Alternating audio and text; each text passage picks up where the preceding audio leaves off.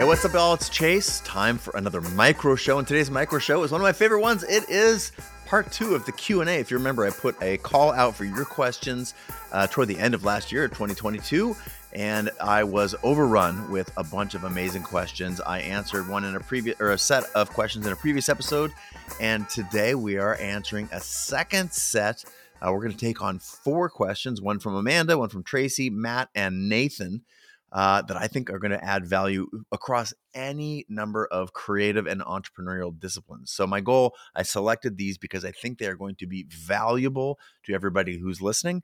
And again, before we dive in, this, my ability to interact with you all in the community is one of my favorite parts about what I do on a regular basis. So just know we're going to continue to have more of these. If you have thoughts or questions, might be a good time to jot them down because I am going to put another call out soon. So again, today's micro show is a Q&A, a bunch of answers to questions that I selected 4 of you that I think are very representative across a variety of disciplines. So without further ado, we're going to dive in. And the first one comes from Tracy. Hi, Chase. My name is Tracy. I'm a photographer in Tempe, Arizona.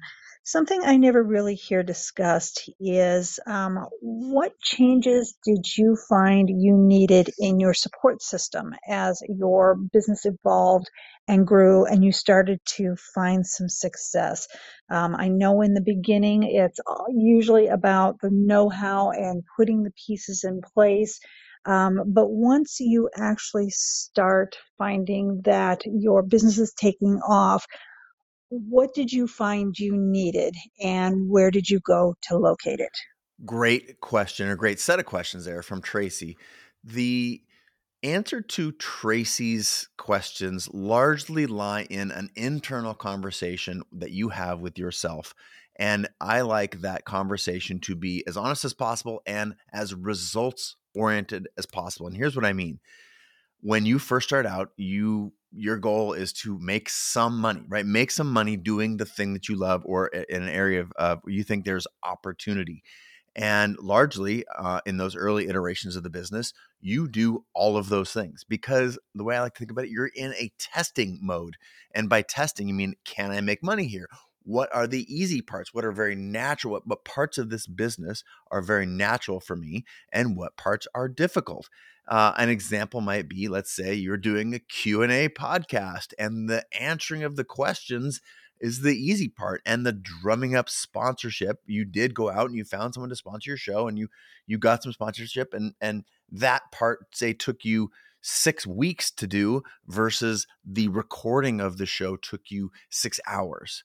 I like to start to think about what did I enjoy? What parts were easy and natural to me? What parts could I see handing to others or partnering with others or bringing in some support to help me with? Now, if you're listening to this right now, okay, that hopefully makes sense. But where the magic lies is in you being honest with what you're good at and what you want to do and how much, time, energy, effort you are willing to hand over to somebody else. And endemic in that is we have to have some revenue because bringing in other people costs money, right? And not many folks I know are willing to work for free or the people that are of high quality. So this is why you starting your business from the beginning is important. I love to understand every aspect of my business because it helps me hire people. I know A, where my weaknesses are, B, where the pinch points are, what was hard and sticky, maybe in the sponsorship example, like getting a list together of possible sponsors. That was the biggest hurdle. And once you had that list together, then it was easy. You could, reach out to them or communicate with them in some other way, whatever. I'm not here to prescribe what the actual area of difficulty was, but you being honest with that. And can you see yourself doing this more in the future? Is this something, do you want to try and get better at a weakness? Or, like I prefer, can you find a way to double down on your strengths? Now, another sort of caveat, I want to sort of put a pin in this over here. And I've said it a couple times already. Things you can see yourself doing more of in the future versus things you can see yourself doing less of in the future. Now, We all have stories that we tell ourselves about what we're good at, what we're not good at, where our desires are, and where our fears are. I like to do an audit of that. I want to say, go in, take some time, long walk, notepad, whatever your mechanism is for doing this personal inquiry. What can you do? How can you be honest with yourself about the stories that you have about yourself? Maybe on the business side, like, I'm so creative, I'm just not very good at the business part. Now, that is a story largely that we have um, adopted, and now we may have crafted that into part of our identity. Is that true? Do you have any curiosities or interests in getting better at that stuff? And if so, that's totally okay. But here's the punchline. The punchline is, are you willing to do this to the point of it actually being difficult? A lot of people that I know, they hire someone right off the bat, and that has two negatives. One negative is that you haven't actually done enough of the work such that you could reliably hire for that role. You don't know what the strengths that the person needs to have are, or where you find hiccups in the system. So you haven't done it long enough. And then the other one is, you probably haven't brought in enough money to hire the right person if you haven't, done enough of this yet to create revenue to hire. Most people hire too soon. I love, and I have done this in virtually every one of my businesses, I get to such a pressure point where I am almost on the verge of, my systems breaking prior to bringing somebody on board. That way I've maximized my learning, my understanding, the ability to know where the problems are, my understanding of what I need to bring in, what kind of a person, where their skill set is. I have pushed that to the brink, and I've probably made all the money I can doing it by myself, such that now I have more money available in my bank account to bring somebody else on board. Now, this takes many different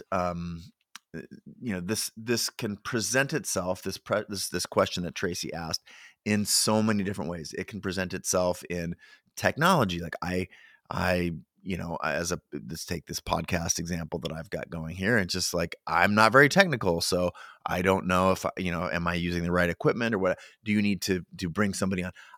I really think that you should try and do every piece of this thing yourself the first time. Ask questions, use the internet, take a couple of classes, at least do a couple of basic versions of the business model that you see for yourself by yourself.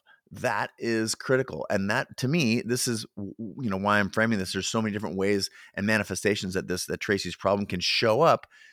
If you do all of this stuff the first couple times around, then you will start to see through asking questions, bringing, friends, forums on the internet, YouTube videos, whatever, then you will get smarter at the right questions to ask the people that you are ultimately going to bring on board to help you. Yes, Tracy's question is a very real one. We hit roadblocks. We need to expand our business, knowing how, knowing where, knowing why, and knowing that we actually need to do that. Those are all things that you ought to figure out before diving in. And the only way you know how to do that is through play, through experimentation, taking notes, what worked, what didn't work, and being very, very, go back to my intro to this question, being really honest with yourself about what's working, what's not, what you want to be doing more of, and what you do not. Another thing before I let you go, Tracy, and this has to do with who you learn from. Now, I have spent decades cultivating my community in the areas that I have interest in. Whether that's photography, design, creativity, entrepreneurship, whatever. I have built up um, a community of people who are experts in each of these areas. So whenever I get stuck, I love to lean into friends and mentors who are further along in this particular process than I am. It's a great way of connecting or reconnecting with people in your community, of showing up with humility and asking, you really admire their work, and is there, could you do something in collaboration or to support this person in exchange for their wisdom? Now, I like to have these be personal friends, not necessarily just random people on the internet, because I'll be straight up, I don't love receiving inbound mails that say, hey, Chase, can you review my portfolio? Because we don't have a relationship, right? If I did that, I would be basically saying, um, trading my time for free, and I would have an infinity of people whose portfolios I could review across any number of disciplines for the rest of my life. There's enough of those requests that come in, so I can't do that. So when I talk about friends and mentors, I'm talking about people who are in your peer group that you know and are respect and admire and appreciate. Ideally, you can give them some sort of value as well, trade them for something. And if you have a more intimate relationship with them, you can just tell them what you're into and why you're trying to get going. And in many cases, again, I have friends that I'm thinking of in this regard right now for business, for example, that I can just take out to lunch and say, hey, man, it's been a long time. Love what you've been doing. I've been watching you from afar. I'm kicking off a new chapter, and this is what I'm interested in. So, this, it goes without saying, but I'm going to say it as they say. You have to have been working on this community for some time in order to have these people to lean on. So if you do not have people in your world that could at some point help you in this problem that Tracy has posed here, gosh, I think you better do it. This is a great opportunity to become self-aware and say, I need to cultivate community more than I have been. Now, assuming that there's some hybridization, you need to continue building community, and that you do still have some people in your world who are further along in the endeavor that you would like to double down on here in the next chapter, that you can lean on. Go lean on those people. They have solved problems that you are facing right now.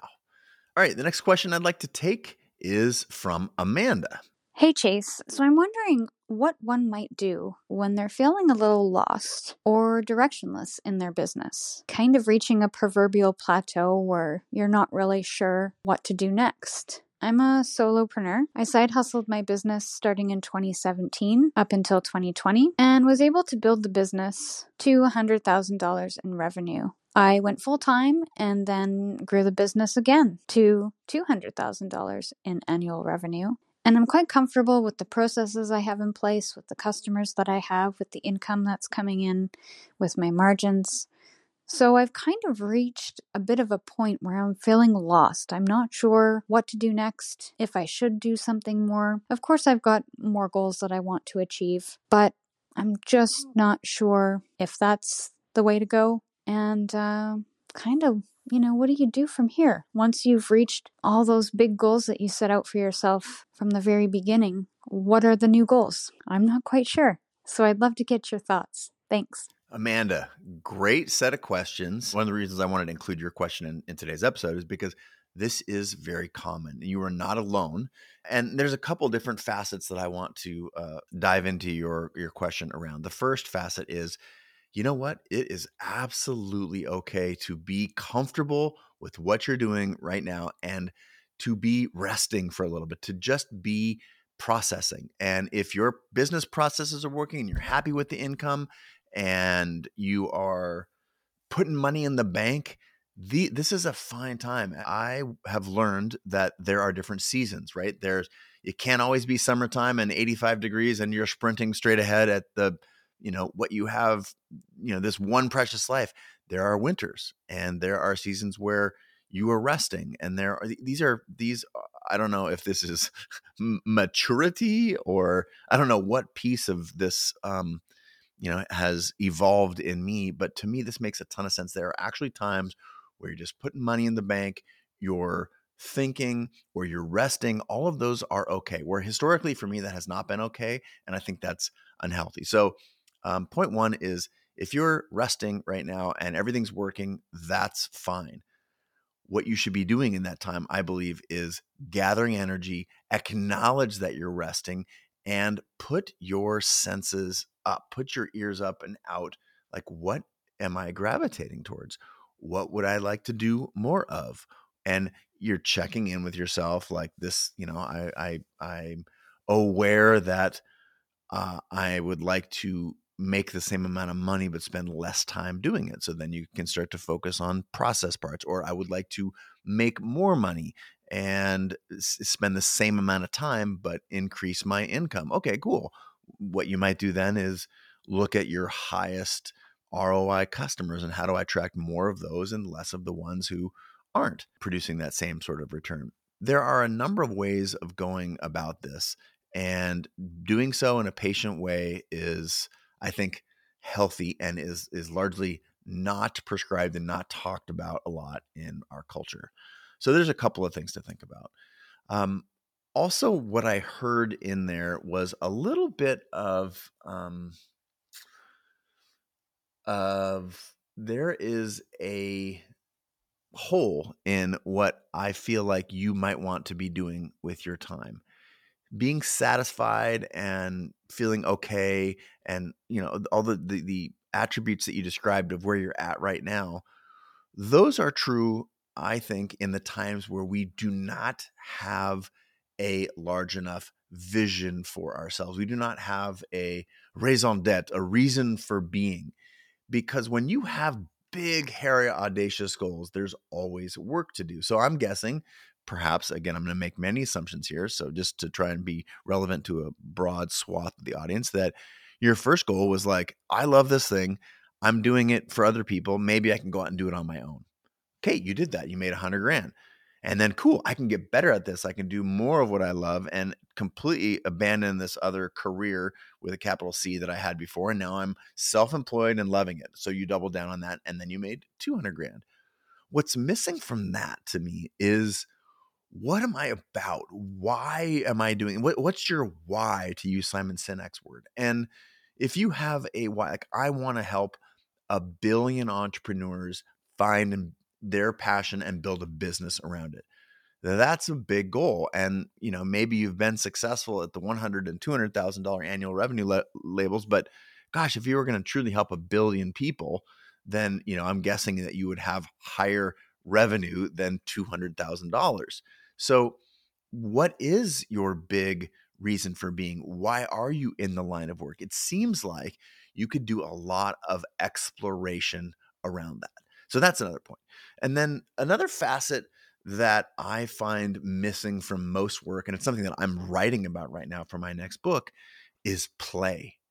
It sounds like you got all your processes and things are working, but what might be missing is an element of joy and experimentation and curiosity. This is why becoming aware of becoming increasingly self-aware, like, what do I love doing? What parts of the business that I'm doing now could I outsource such that I have more time to dream? This is, if you go back to my book, Creative Calling, this is the I stage of the IDEA, the idea framework for a creative process. Imagine, design, execute, amplify. We often get stuck, or we lose, rather, our ability to imagine what's possible. And the key to imagination is play. What if you could dramatically increase the amount of play in your day-to-day? That is through goofing around with other people, or going into your childhood and think about the things that you really do and you loved doing back then, and doing more of that, such that it unlocks a whole new stratosphere of things you haven't even been considering. I find that play is absolutely critical for this. And to be fair, we botch this all the time. We think that that being serious is better than being playful, because serious is the mode where we get stuff done and playful is the mode where we don't. You know what? The most happy, successful, and fulfilled people that I know, they find play in all of the aspects. There's a time to be serious, but imagine if you could introduce play into even the most serious aspects of your job. The chances are that you would unlock things that are probably hiding in plain sight. This, again, goes back to self-awareness.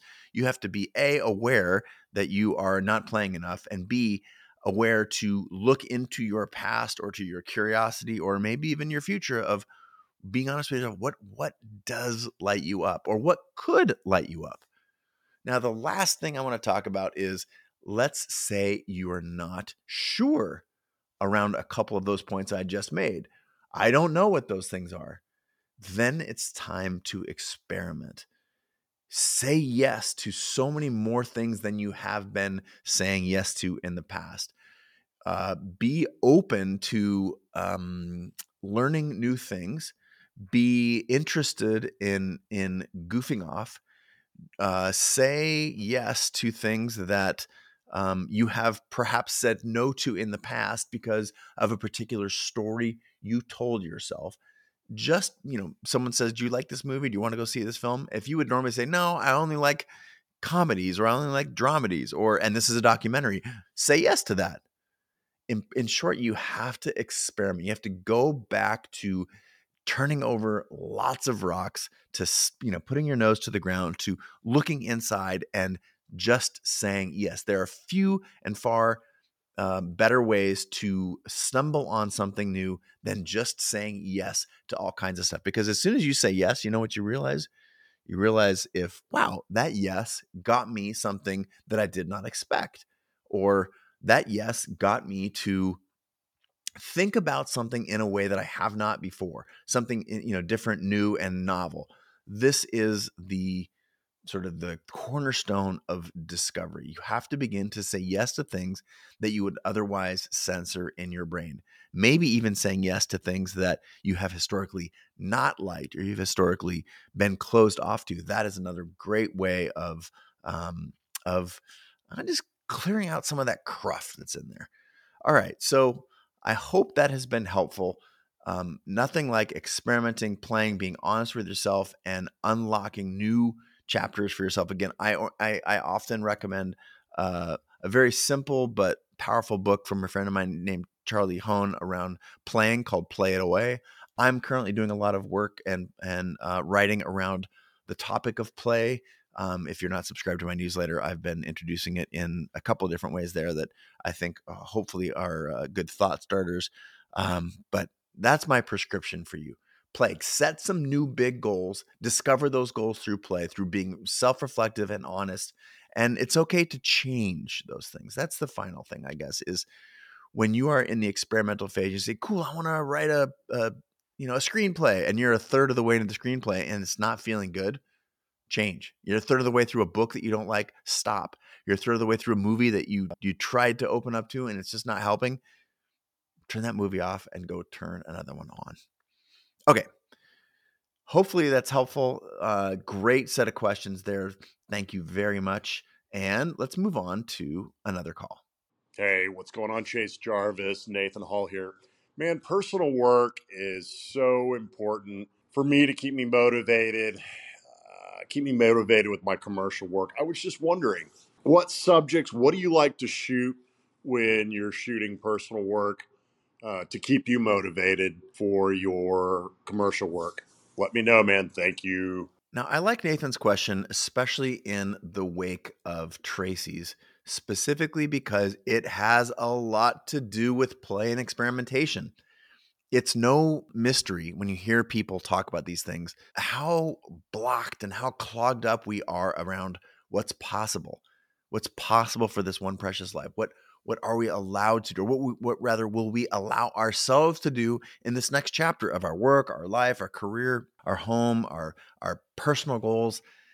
Life is long, and we have been fed a stream of lies that says, you can only do one thing and you have to do that well. And then, life is over and you're going to pay some taxes. And that's not true. Life is long. You get to play. You get to learn a little bit about yourself. And personal work, to go right into Nathan's question, is the mechanism through which you start to understand these next chapters. I mentioned earlier in today's episode, and I've talked at length in previous ones, about seasons. You can't always be sprinting, right? Even any professional athlete, they do not train year round.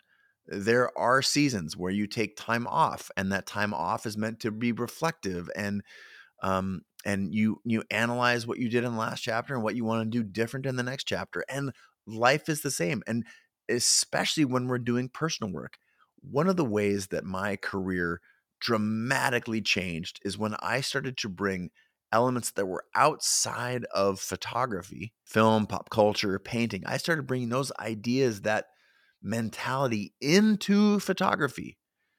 If you go back more than a dozen years now, when the Chase Jarvis live show started, it was one of the first podcasts on the internet, the first couple thousand on the internet. No one was doing it in black and white. No one had long form guests, or not no one, but very few people had long form guests. Very few of them were live. All of those attributes that I just shared, live, black and white, those were experiments that I was running. That was personal work that now transitioned me into, giving keynotes all over the place. Collaborating with a whole host of different celebrities and legends in different areas outside of photography. I went on to help Polaroid make new cameras with Lady Gaga, and help Apple understand how to think about cinema displays for photographers, or help. I mean, all of this came about through directing music videos, for example. That was not core to commercial photography, and yet when I experimented in that area and did personal work there, I found a new love, or I discovered that I don't want to do too much more of that because this was a heavy lift, or this was not what I thought it was going to be from the outset. Now, personal work, I'm going to add another note on personal work that often gets overlooked, which people usually look for other people to pay them, or they wait to do this personal work until someone is willing to write them a check to do that. Now, that is fine. And I have had people do that in the past. Chase, you're a reliable creator. What interests you? Let's go run off in this direction. I'm going to give you a chunk of money and we're going to go experiment and play together, whether this is a brand or a person. Let me tell you how rare that is. So, as a counterpoint to that, you ought to be willing to take some of your own money and experiment in an area of work that you want to be doing, that you're curious about in the future, such that you can actually discover if you have interest, potential, if that is an area that you really, really care about. I'll give you a personal example. When I was shooting commercial work all over the world, I was spending most of my time at our home in Paris and not that much in Seattle. Mostly, commercial work in Paris, London, New York. That was where, Europe. Um, I became increasingly aware that I was more familiar with a lot of these big cities than I was my home city of Seattle. I started longing. It was almost a heartache for what was happening in my own town. And I realized that man, I was chasing all these other things, but it was not really all that dialed into my own roots, into my own area code. And that, through a series of, daydreams and a bunch of note taking, turned into a project called Seattle 100, where I photographed 100 of the people who are driving culture in Seattle. I reached out to them, said, here's who I am, my credentials. I'm doing this project. I love what you're doing. I'd love to host you in my studio, take your photograph for, a possible book project at some point. And it changed my life. There's all kinds of, well-documented things on the internet I don't want to spend too much time talking about, but it actually changed some fiscal policy in the government, the way that Seattle, the city, was functioning. How the city positioned itself from a marketing perspective. I found so many people that I'm still incredibly close with today. It led to collaborations across music. I got a documentary film out of the deal. I mean, to say it unlocked a whole new chapter for me would be a massive understatement. And yet, I funded it. I hosted all of the the shoots in my studio, and I was doing that instead of doing other work. So there was an opportunity cost. There were actual hard costs, right? I was paying people to edit the photos, and it came out of pocket. But what you need to know is that was something I planned for. So putting yourself into a position where you have a little extra time, money, energy to invest in experimenting, to invest in personal work is required. You have to get out of survival mode to be able to experiment. And so if you're finding yourself just living, paycheck to paycheck, or not having time, energy, or resources to otherwise experiment, that ought to be step one. Okay, my hope is that that has helped. And I also want to tackle one last question. This is from Matt. Hey Chase, it's Matt over in Somersworth, New Hampshire. I was wondering, when it comes to transitioning away from a creative endeavor and or project, or for that matter, a job, how do you know it's time to make that move? Much like it was when you transitioned away from Creative Live. Thanks. One of the reasons I took Matt's question today is because I think I'm kind of crappy at this. This is an area of my, I will call it career. I think it's best talked about under the sort of umbrella of work. But I truly love a lot of projects, and I want to carry as many of them, as much of them forward as possible. But I feel like this is an area that I have learned a lot over the past, let's say, 5 years. There's a very well documented story of me doing the iPhone app of the year in 2009. It was called Best Camera. If you're not familiar with that story, then you should look it up on the internet. Short story long there, it would be that I had the most one of the number one apps in the App Store for in that year, and it was a photo app. And I wanted, 5 or 6 years later, after a bunch of lawsuits, I was sort of still dragging around, and I hadn't decided to double down and launch a new company or sell it to someone and use our combined resources to make a new version of it. I basically just sort of drugging around with me, didn't publicly state my position on it, and it just sort of like withered on the vine. And I look back at that as a huge mistake, as a huge opportunity, a learn opportunity. And today I try, as I recently did with Creative Live, when the company was acquired, I was very cognizant that I was going to spend some time within the operations of the large public company Fiverr that had purchased Creative Live, and make Creative Live successful within Fiverr. I committed to do that. That was a part of my transition plan. And yet, when I was within the workings of a large publicly traded company, it didn't take me too long to realize that, okay, this is not my future. The company Creative Live is going to go on and have its own future, as they are designed to do when they are acquired by another company. And that is okay. And so I made a very crisp announcement on a particular day when I had worked out my transition plan with the Fiverr team that I was going to move on. And it was so different than the what I had done with Best Camera some 10 plus years earlier. So I like to think that I have learned, but I think a little gold within the context of your question, Matt, is how do you know? There's a great recipe to answer this question. It comes from a dear friend of mine named Chris Gillibo. I think it was from his book called Born for This, but I could be wrong. But Chris is a master at this. And essentially, you ask yourself two questions. Do I love this? And is it working? And through the various combinations of that sort of 2 by 2, if you put working, love it, that you can understand if it's worth continuing. If I love it and it's working, great, keep doing it. Double down. If it's working and I don't love it, it's pretty obvious. It sort of goes back to if it's not a fuck yes, then it's a no. If it's not working and I don't love it, obviously you stop, right? The last one, you love it, but it's not working. If you love something, continue putting effort into it. And for me, in the Creative Live example, I was not working well inside a large corporation. I had a story about that for myself, and that story played out pretty true despite me giving it multiple chances. And so I would say it was not working. Did I love it? Not really. So it was not working and I didn't love it. Therefore, it was, it's time to move on.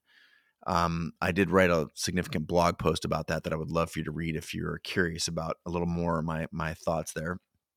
But imagine you apply that, that do I love it, is it working rubric to any number of things. I find that is so simple and so insightful that it's at least worth running that program on whatever it is that you are thinking about, Matt. And to anybody else out there, there is no crime in experimenting. This is the rationale behind the idea of side hustle and play and all of the things that have been, really dominant themes in today's micro show. There is nothing keeping you from experimenting. There's nothing keeping you from goofing off through any number of vectors around areas of interest or curiosity. I find that people use the excuse of time and available resources. I think if you leverage your resourcefulness, that you can find a way to be honest with yourself, find a way to play, find a way to have this conversation.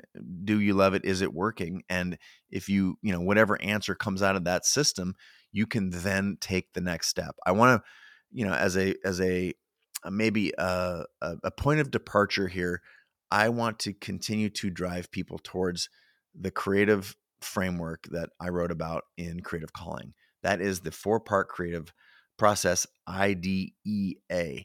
This works on any individual small creative problem that you're having, and it works for planning your life, which is largely what these questions in today's episode have been around, right? IDEA. Imagine, whether you're imagining the solution to the architecture plans that you need to wrap up, or you're imagining what you want in the next chapter of your life. You actually have to allow yourself the freedom and the joy to imagine what's possible. Design. Once you've imagined it, design.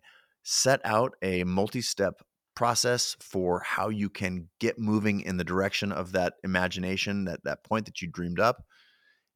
Execute. You have to actually do the work. You can have the best plan in the world, but unless you go to work on that plan, nothing's going to happen. And then amplify. You have to tell other people about your dream. That is the way that you get momentum, inertia. People will come to help you. And you'll also start building a community around both this particular project and your work. And by community, I mean a set of, your peers and friends who know that you're working on this stuff, or a community of thousands or even, hundreds of thousands or millions that want to help you succeed. So that is a bit of concise thinking around a framework that I believe is very, very, very useful. Woo-wee. Well, again, among the hundreds of questions that came in, that was part 2 of a 2-part series. I'm probably going to open it up to a whole new swath of questions. My hope is that's been helpful and interesting. If you have feedback, I'm always open to hearing it. Please just hit me on social. You know how to do that. I'm going to do more. I'm going to open up another set of an opportunity to submit your questions here in the not too distant future. We'll do another couple episodes on the podcast here, because I've so far received pretty good feedback on the last one. And so save up your questions and keep your ears and eyes tuned for when I will be inviting you to share those so that we can have another episode. Signing off on today's micro show. Until next time, I bid you adieu. All right. Hey, before you go, thanks so much for listening. And if you got value from this show, chances are your community will too, right? In the particular lies the universal. Please share this link to the show with a friend or mention the show on social. That is a huge benefit for us, hopefully in exchange for providing value to you. I want you to know that I really appreciate your time, the attention, anything that you give to the show, and the questions that you ask our guests, either on social media or through my text community. All of that is pure gold. This community, like any community, is a testament to that old phrase, a rising tide floats all boats. And by elevating one another, by sharing and resharing this show, the tidbits that you learn and the experiences you take away, all of that has a collective, massive positive impact on the world. So just a quick thank you. I appreciate all the effort you put into sharing for this show. All right, that's a wrap. Let's put today's episode into practice and get back to growing together.